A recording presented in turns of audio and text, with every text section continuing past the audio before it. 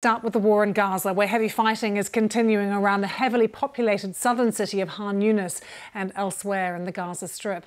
Around Khan Younis, Israeli tanks have reached the city's main north to south road, and the Israeli military has ordered civilians to leave the city centre. Qatar, which has been trying to mediate between Israel and Hamas, says it's continuing with its efforts to establish a permanent ceasefire, but it says there appears to be less and less willingness to negotiate. Hamas has said that unless its demands for a prisoner exchange are met, not a single hostage will be allowed to leave Gaza alive. Let's show you the pictures that we have from the Jabalia refugee camp. That's to the north of Gaza. Casualties continue to mount there. The Hamas-run health ministry saying that dozens of people have been killed across Gaza in the past 24 hours, and there have been more than 18,000 deaths since Israel began its military action. Rockets have also again been launched from Gaza into Israel, with one person injured in the central city of Holon. Israel has announced that 7 more of its soldiers have been killed while fighting in Gaza. That brings the total number to more than 100 since the conflict began. My colleague Anna Foster has the latest for us from southern Israel. We have seen and heard the sound of continuing airstrikes in particular. They are the very loudest explosions. Sometimes here we even feel the pressure wave as they explode over in Gaza. And we see then those huge plumes of black and grey smoke, columns of smoke rising up in the air. You can even hear, that's the sound of outgoing fire that you can hear in the background there. And if you look at these live pictures of Gaza as seen by southern Israel, you can just see a little bit of what I'm talking about there, about the smoke on the horizon, which has been really a permanent fixture throughout the morning today. Not just that outgoing mortar and artillery fire, but those airstrikes as well. The sound of drones, and in fact at one point as well there was a rocket attack towards this Israeli city of Sderot from Gaza, when we heard the Severa Dom, the red alert sirens, and had to take cover here. So there's been a lot going on. It has been a busy morning, and of course inside Gaza the impact of that is huge. Now at the Al-Auda hospital, which is in Jabalia, which is in the northern part of the Gaza Strip, that's the part that you can see behind me, they are fast running out of necessities that they really need, the essentials, not just hygiene essentials, things like food and water, but medical supplies as well. Now, we've been hearing from Mohammed Salah, who's inside the hospital at the moment. He works there, and he says that he is struggling even to communicate at the moment with the outside world. But he sent us this audio message describing not just the difficulty of the situation there, but you can also hear in the background the continuing sounds of the bombardment. The food is less than the beginning of this siege. Yesterday they are bombing the tanks of water, so now also we don't have water. We have water directly now without tanks, putting in some gallons in the bathroom. The healthy water maybe tomorrow, maximum after tomorrow, will finish because there is no water at tanks to filter it. Our central store is in another building, and we can't move because of the sniper. So the medication and medical disposable, it's became less and less for the patient.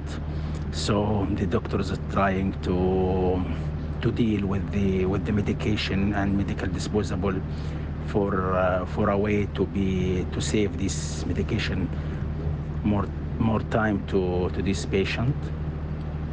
Related to the food, actually we didn't have a food. It's some rice, some bread, and the bread we prepared because we have till now a generator, but if this generator will stop, so the direct water will stop, and this bread we can't prepare this bread. So we will cook this rice for 2, maximum 3 days, because we have only 1 meal per day for staff and for patient and for the family of the patient who is with their family, with their patient.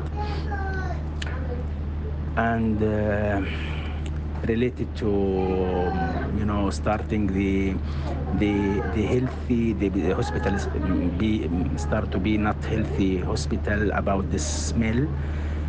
So we You know, this is because there is no water from yesterday at night. There is no water, so this morning every place that it's the bathroom without water, and also the smell of the bacteria that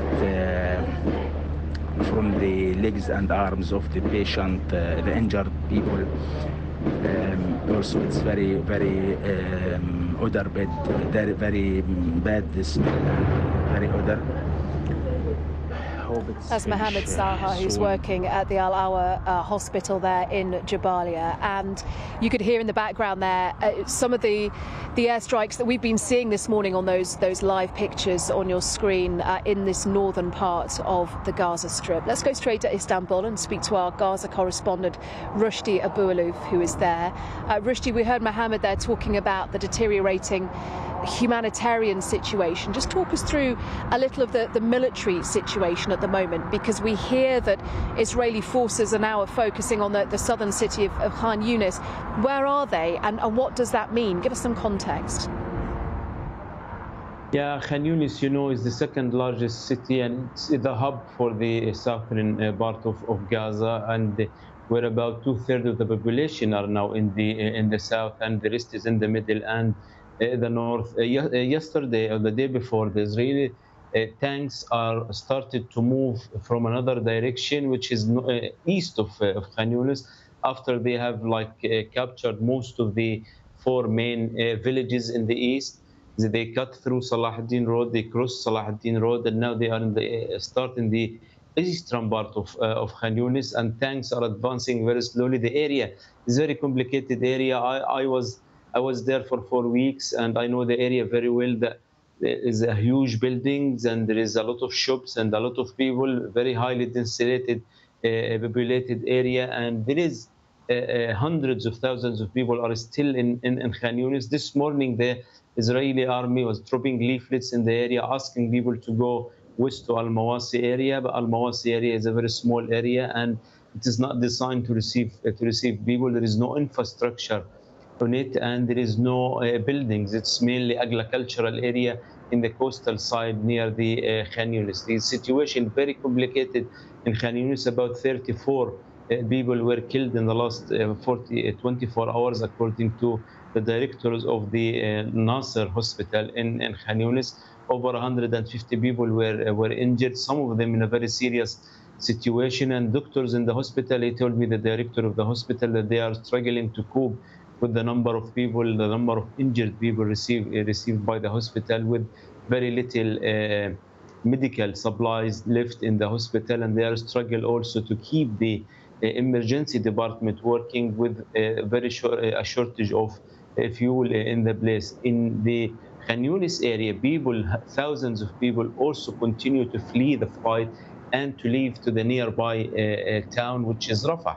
Rafah has a very small town, and now over 500,000 people are in Rafah, according to the telecommunication company, who managed to monitor the signal of their mobile phone. They believe about 500,000 people in Rafah, and Rafah has a very tiny also and a small town, and people almost live in top of each other. And I talked to people in Rafah. They are struggling to find food, and they are struggling to find clean water.